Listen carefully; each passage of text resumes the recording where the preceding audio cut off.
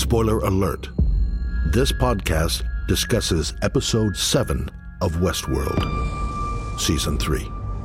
Caleb Nichols? He's one of these outliers. If we can find him, we might be able to stop her. What does she want with him? He's Dolores' plan. You mean he plays a part in her plan? No.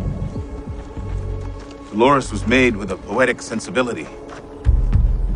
She won't destroy humanity. He will.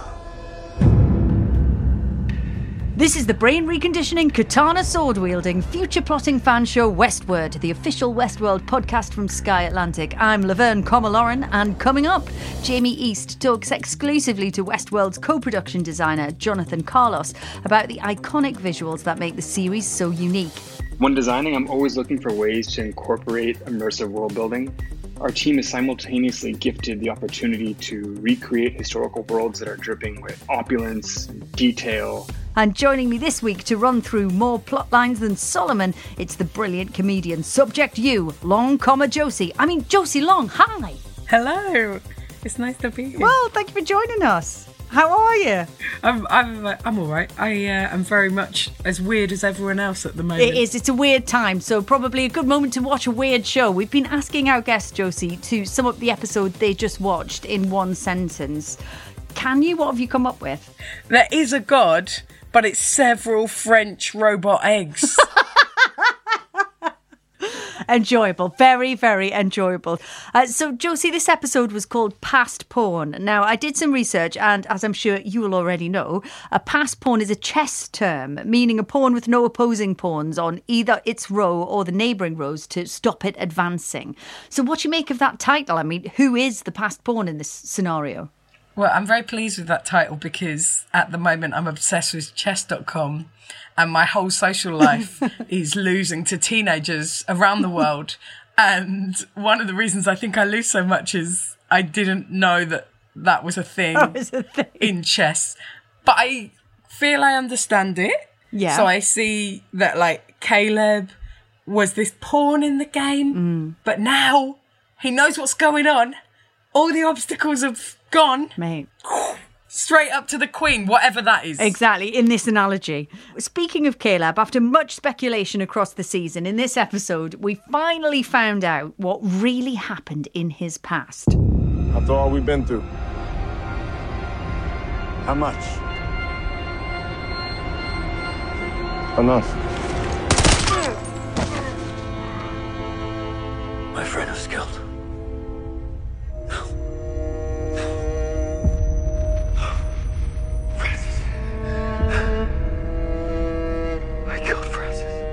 Every human relationship can be adjusted with the right amount of money. So Caleb has been living a lie this whole time. Now, for the record, Josie, shall we just run through and establish which parts of his memories were real and which parts have been edited? So here are what we understand to be Caleb's true and false memories. Caleb was in the army in Crimea, but is still unknowingly a sort of soldier in the real world now. He had a partner from the army called Francis who died, but Francis did not die on deployment. Caleb was ordered to kill him back in LA.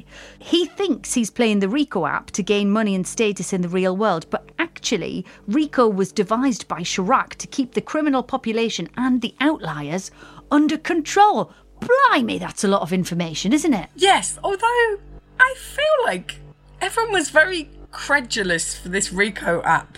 Yeah. Who's going to be like, yes, I'd love to commit crimes. Thank God there's an app. I won't examine that critically. Yeah. Well, you say that, Josie Long, but they've said that about plenty of apps in the past. And That's true. I've seen weirder stuff succeed on the internet, to be totally honest. So from what we've discovered, this means that all of Caleb's memories could have been manipulated. A lot like the hosts. He's not everything he seems. How do you feel about him now? What do you think of him now? I still feel very sympathetic. Yeah. For two reasons. Firstly, I very much trust an actor show to show. Right. So we know that in Breaking Bad, he was a lovable man. Now he's in Westworld. We need to keep that trust. Okay, right. So you're going on his CV essentially.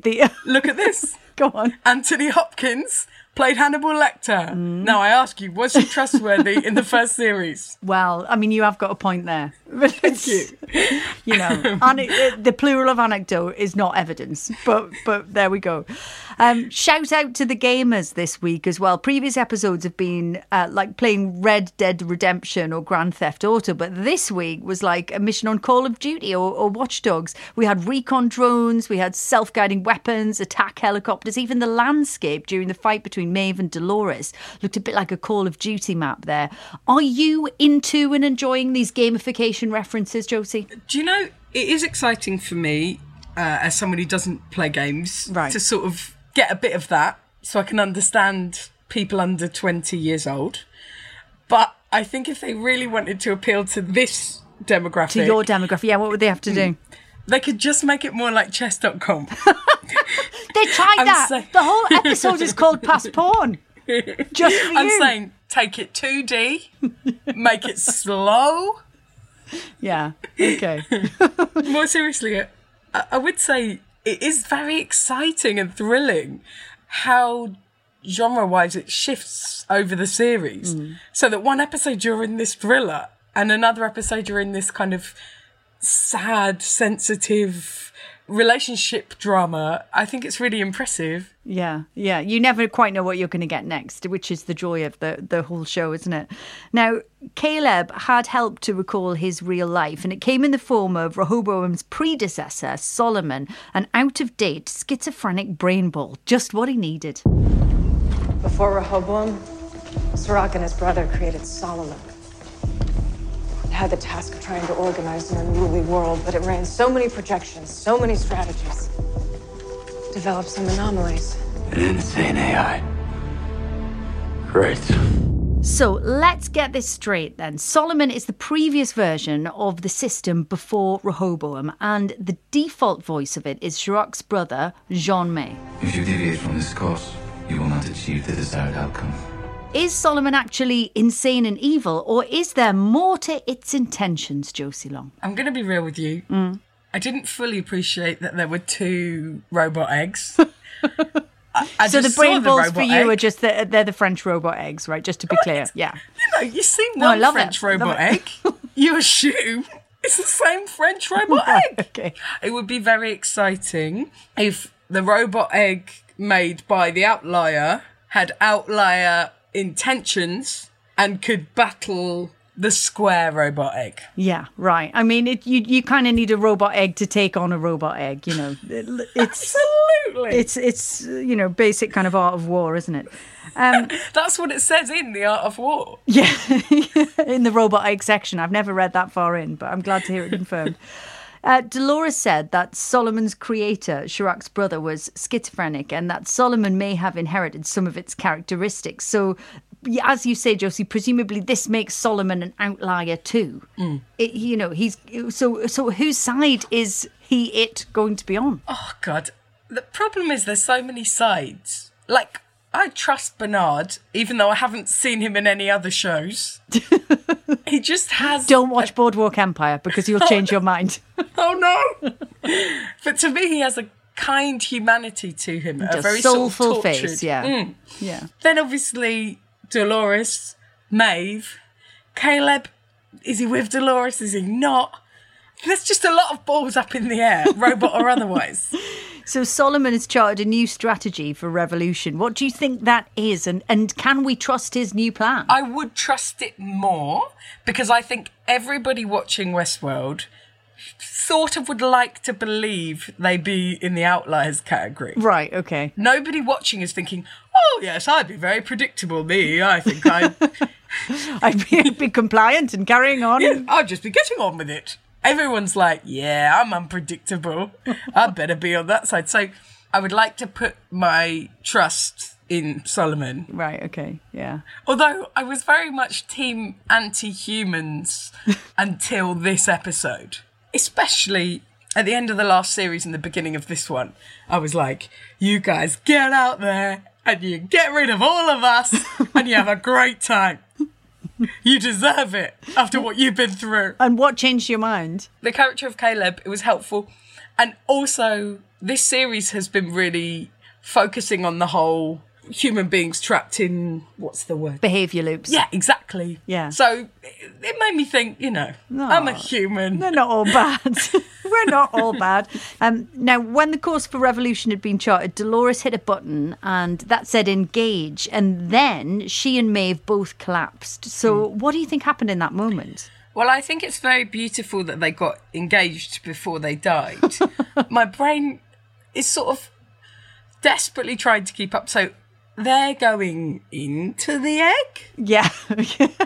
And I guess. Perhaps to live happily there. Okay, so they've been absorbed into the French brain robot egg. Yeah, but the good French robot egg. Yeah. In behaviour. Solomon, not Rehoboam, right? Yeah. Got you. So Bernard says at the end of the episode that Dolores isn't going to destroy humanity. Caleb is. We were all longing to see Dolores truly care for Caleb, to find love, find her soulmate, obviously. But it seems that Caleb was just another pawn in her game, Josie. Well, it's tricky because you look at Teddy and what she did in sort of changing him and then being like, I did it to make you tough enough. It's brutal. He was daft as a brush, though, to be fair, wasn't he? He was just kind. He was sweet, wasn't he? Yeah. He was a bit of a teddy bear. And then, I mean, have we ever really seen true compassion from Dolores? Yeah, it's not really looking like a balanced sheet. It's not, of is kindness it? No. versus cruelty. No, she sort of loved her dad. Like, doesn't really weigh all those things out, does it? It's like the craze. Sorry. Nice to his mum. One of those. Exactly. So we all love Westworld for the beautiful and iconic visuals seen in every building, every interior and every establishing shot. So we've got our very own visual icon, Jamie East, to dial up Westworld's co-production designer for an insight into the most stylish show on television. Westward. Welcome to Westward, Mr. Jonathan Carlos. Thank you for having me. You're co-production designer on episodes 7 and 8 this season, and up until that point, you were the supervising art director on Westworld.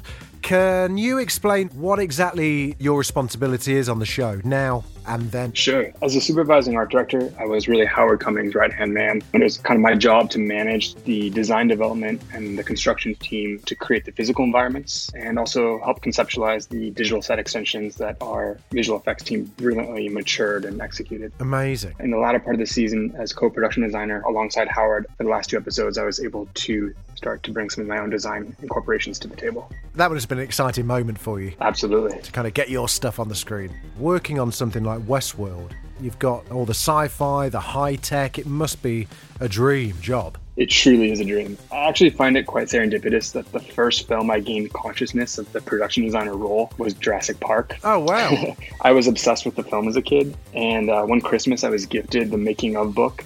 And it kind of opened my eyes to this industry that catered to imagination and making the impossible possible, which is Westworld.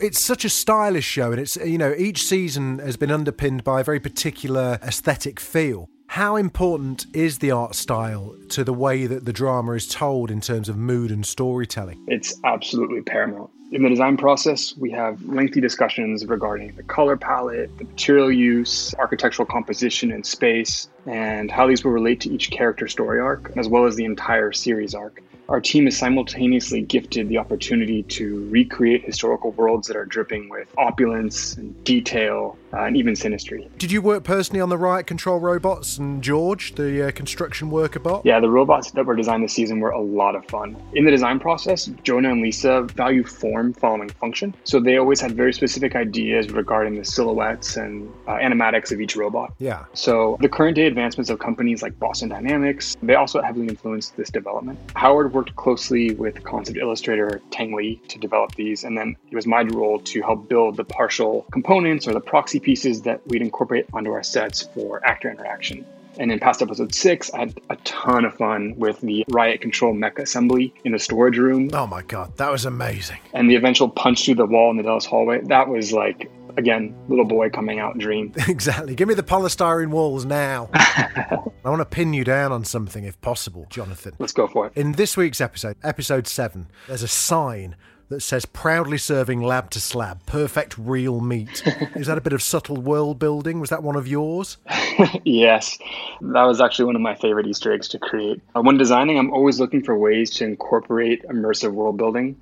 So whether that means planning a concept that will pay off in future episodes or looking back to previous episodes and furthering on an element that was introduced prior to do so. In this case, I wanted to play on the meat lab that Bernard was working in during episode 1. Yeah. So viewers may have noticed that there were giant meat blades growing cloned in vitro cuts of meat. So this billboard actually calls back to that. Amazing. The environments with Stubbs and Bernard this season have actually been particularly fun because unlike the rich elite that the other storylines kind of circle around, these two are consciously trying to live off the grid. Yeah. So it allowed us to explore some more modest environments. So for example, the converted gas station becoming a charging station was fun world building.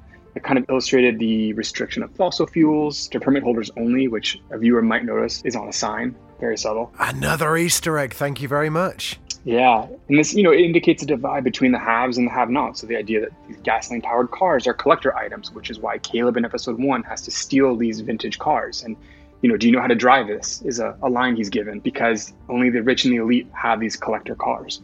This particular environment was also kind of a view into the unglamorous, remote, lower middle class environments in contrast to the clean, rich ones. It reminded me a little bit aesthetically of District 9. Absolutely. Are there loads of Easter eggs that you've stuck in there that we haven't picked up on yet? Always.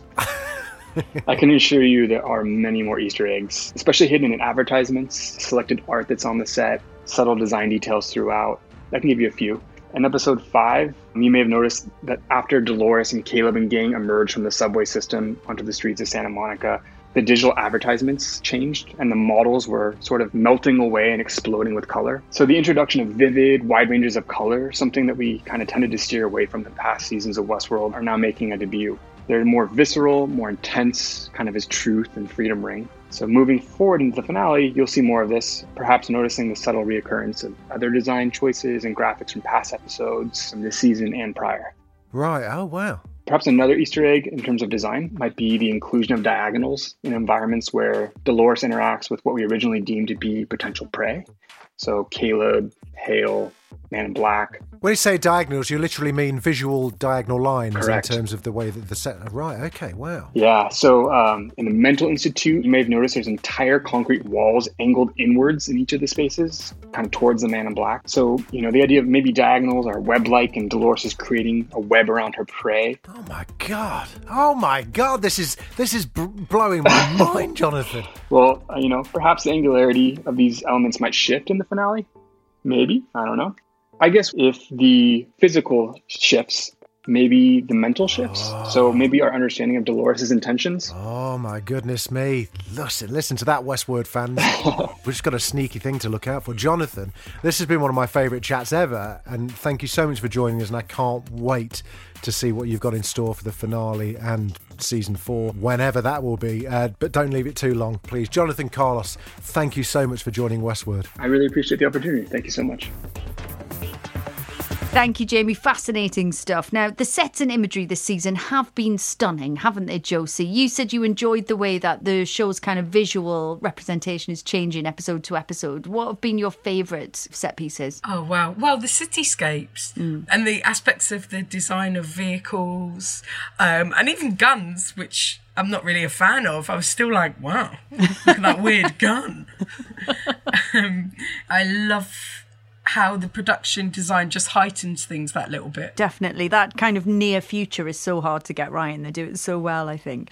This episode opened on a quick visit to Jakarta, where Musashi/Sato/Dolores was confronted by the return of our old favourite, yes, Clementine.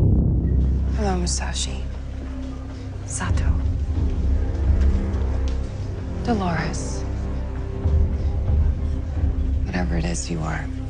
You and Maeve have had some practice selling yourselves, but I thought you'd be more selective about a buyer. Maeve is not for sale, and neither am I. I'm here because of you. And you alone. Your actions. Your plans. My plans are well underway. You should run back to your master and tell him he's too late.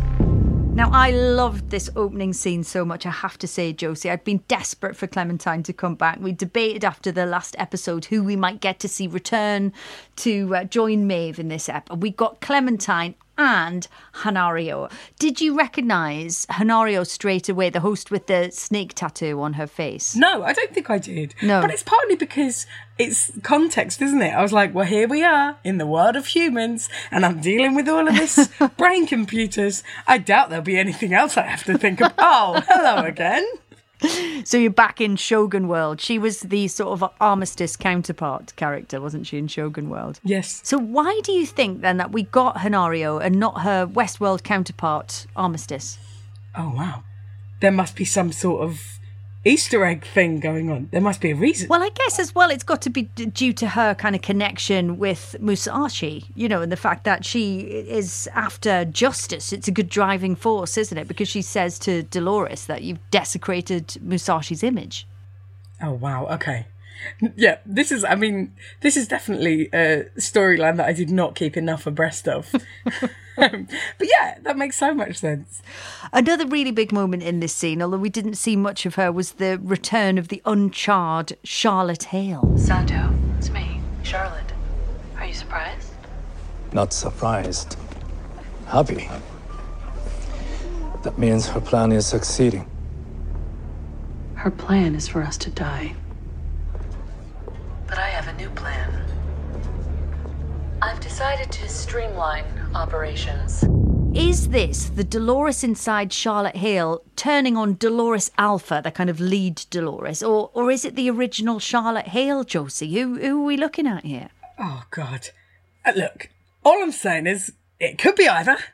And is it even wise to try and guess at this stage? That's a good point, yeah. Because if we guess one of them and we're wrong, that's how we end up charred. She did look a bit of a mess the last time we saw her. That is a substantial makeover that she's had. That was an absolutely astonishing shot. This sort of avenging person glowing with heat, then really thinking, this person is not a human being. She's a host, yeah. Yeah. So why let Musashi be killed in this episode, do you think? Couldn't Charlotte have tried to get him on her side? But maybe she feels she doesn't need him.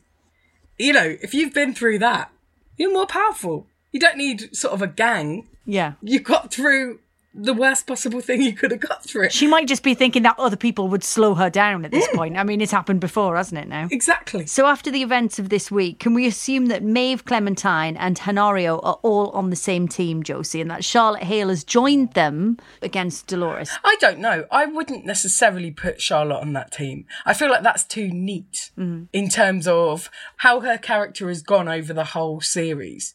The different places she's inhabited and the different kind of twists and turns her particular story has had. I feel like it would be so neat. Well, nothing's ever simple, is it, in Westworld?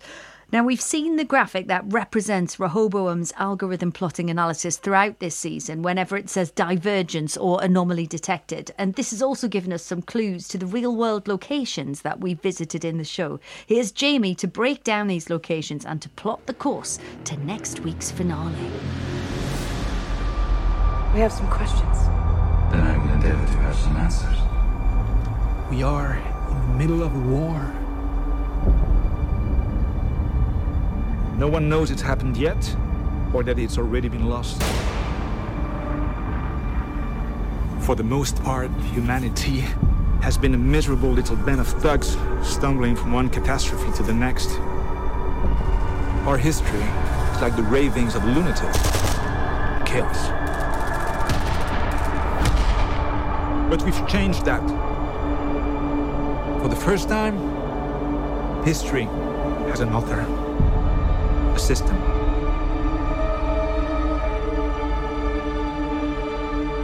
And up until very recently, the system was working. But there's someone we haven't accounted for.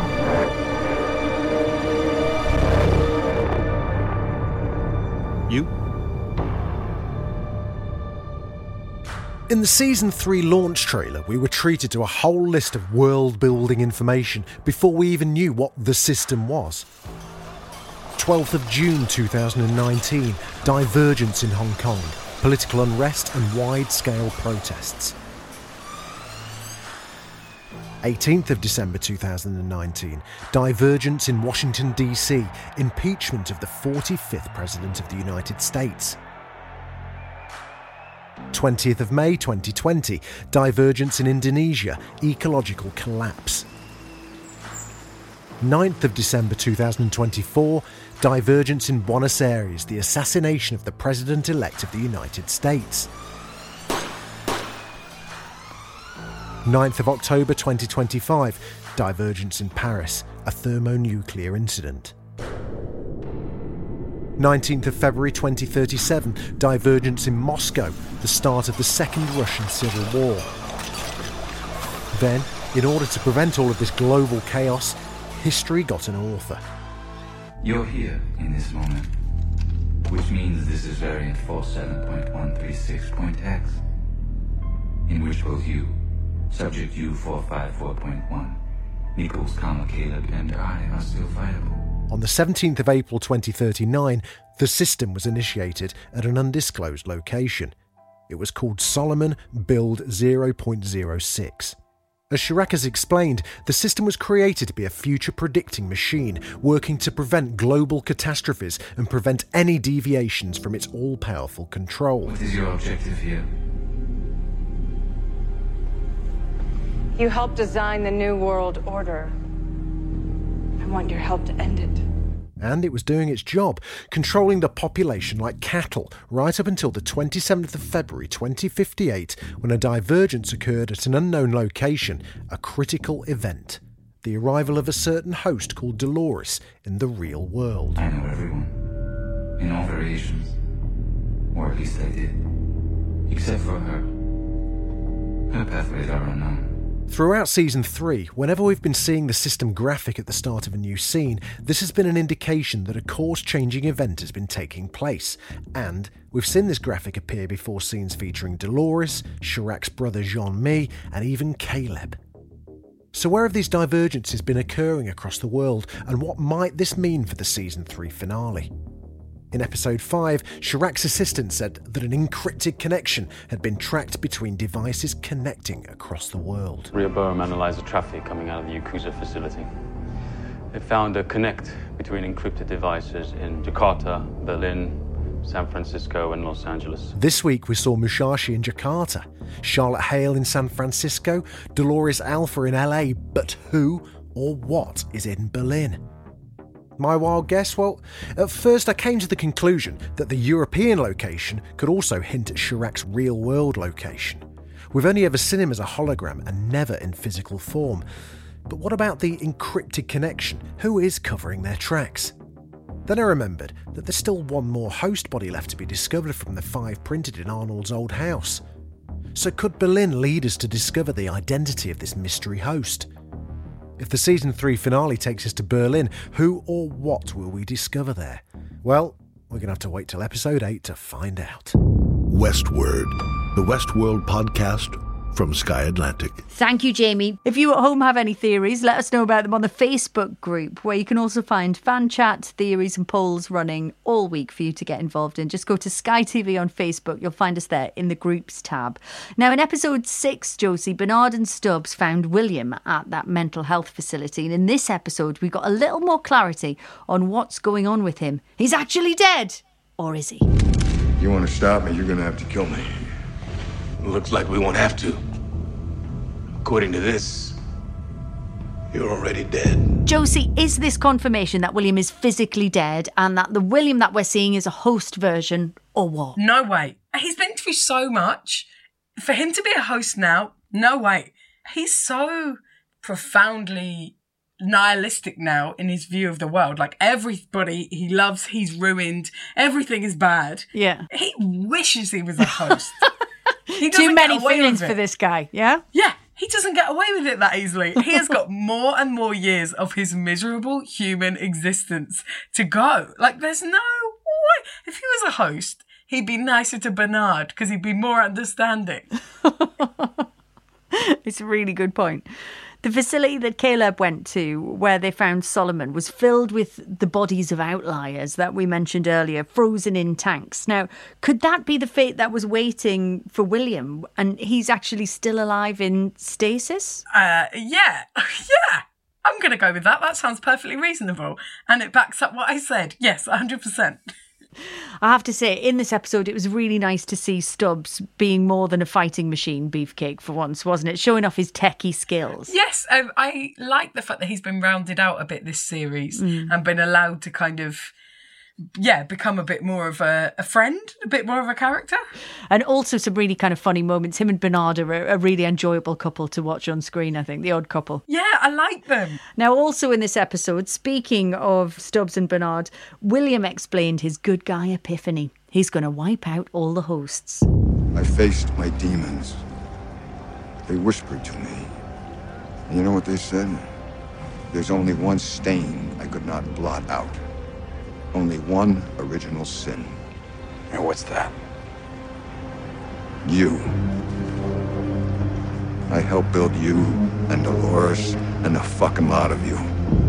So, Josie, after this happened, why didn't Bernard and Stubbs just kill him? Because, as I've said, they don't want him to have it that easy. He's got to live another 40 years, getting more and more eggy. That's my new word. Yeah. Literally eggy, metaphorically eggy, all of it. Yeah. Either that or they need him. But for what? Yeah, well, that's the question, isn't it? All right, so let's do a quick rundown of where everyone is before we head into the finale. So Charlotte Hale, currently enraged and turning against Dolores. William, keen to wipe out all of the hosts. Dolores has had her arm blown off and seems to have shut herself down, along with Maeve, who's been shut down alongside Dolores. Chirrut's still alive somewhere, but where is he? We don't know. That man is always a hologram, isn't he? Bernard and Stubbs are still alive, but we don't know what part of Dolores' plan they're yet to play. Thank God Clementine is back, absolute badass, and Honorio, they're in the real world, ready to kick some more butt, and Caleb is following Solomon's new path to revolution. And at the end of the episode, we hear a Mission Impossible style instruction message in Caleb's ear. Hello, Caleb. I have some instructions for you. So, Josie, who is this voice that we hear at the end of the show? Is it not going to be the French brother, the god of the U's, ready to pep up the chaos? Jean-Mi, the voice of Solomon, you think it's him? Taking on Rehoboam. 100%. Remember, Caleb gets on very well with robot helpers, doesn't he? Remember his buddy from work that he was sharing his lunch with when he was on the construction site? Oh, can I say, yeah. I've really, really enjoyed the interaction between sort of the sophisticated host robots and then like the clunky old school Transformer style robots. Yeah. And I felt for them. Like there was one where Dolores just really beat one up and I was like, this isn't fair. He's trying his best. He's only made out of metal. He's not even got a proper head. Do you know, I'm with you. I was getting a hard time about it last week, Josie, but I've sort of identified quite strongly with those robots, you know, the more kind of work-a-day drudge droids, if you will. They're just trying to live their lives. Well, you never see them going on a killing spree, do you? If they can avoid killing someone, they'll just throw them into a swimming pool. God bless them. Now, just before we hear the voice, Solomon starts to speak, but is cut off, Josie, as everything goes black.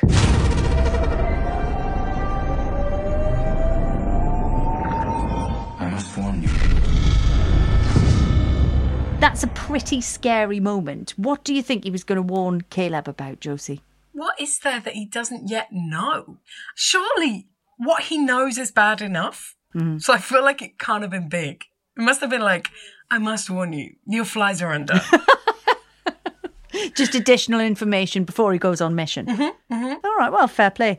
And with that, I think I'm going to hit the engage button and send us both into power down mode. Thank you so much for your brilliant insight. It's been a pleasure talking to you, Josie Long. Thanks so much for having me. Westworld returns Monday at 9 p.m. on Sky Atlantic for the finale of Season 3, Crisis Theory. Westward is a production by Znack & Co. and Coex Studios for Sky Atlantic. I'm Lauren Laverne. Freeze all motor functions. Westward. The Westworld podcast from Sky Atlantic.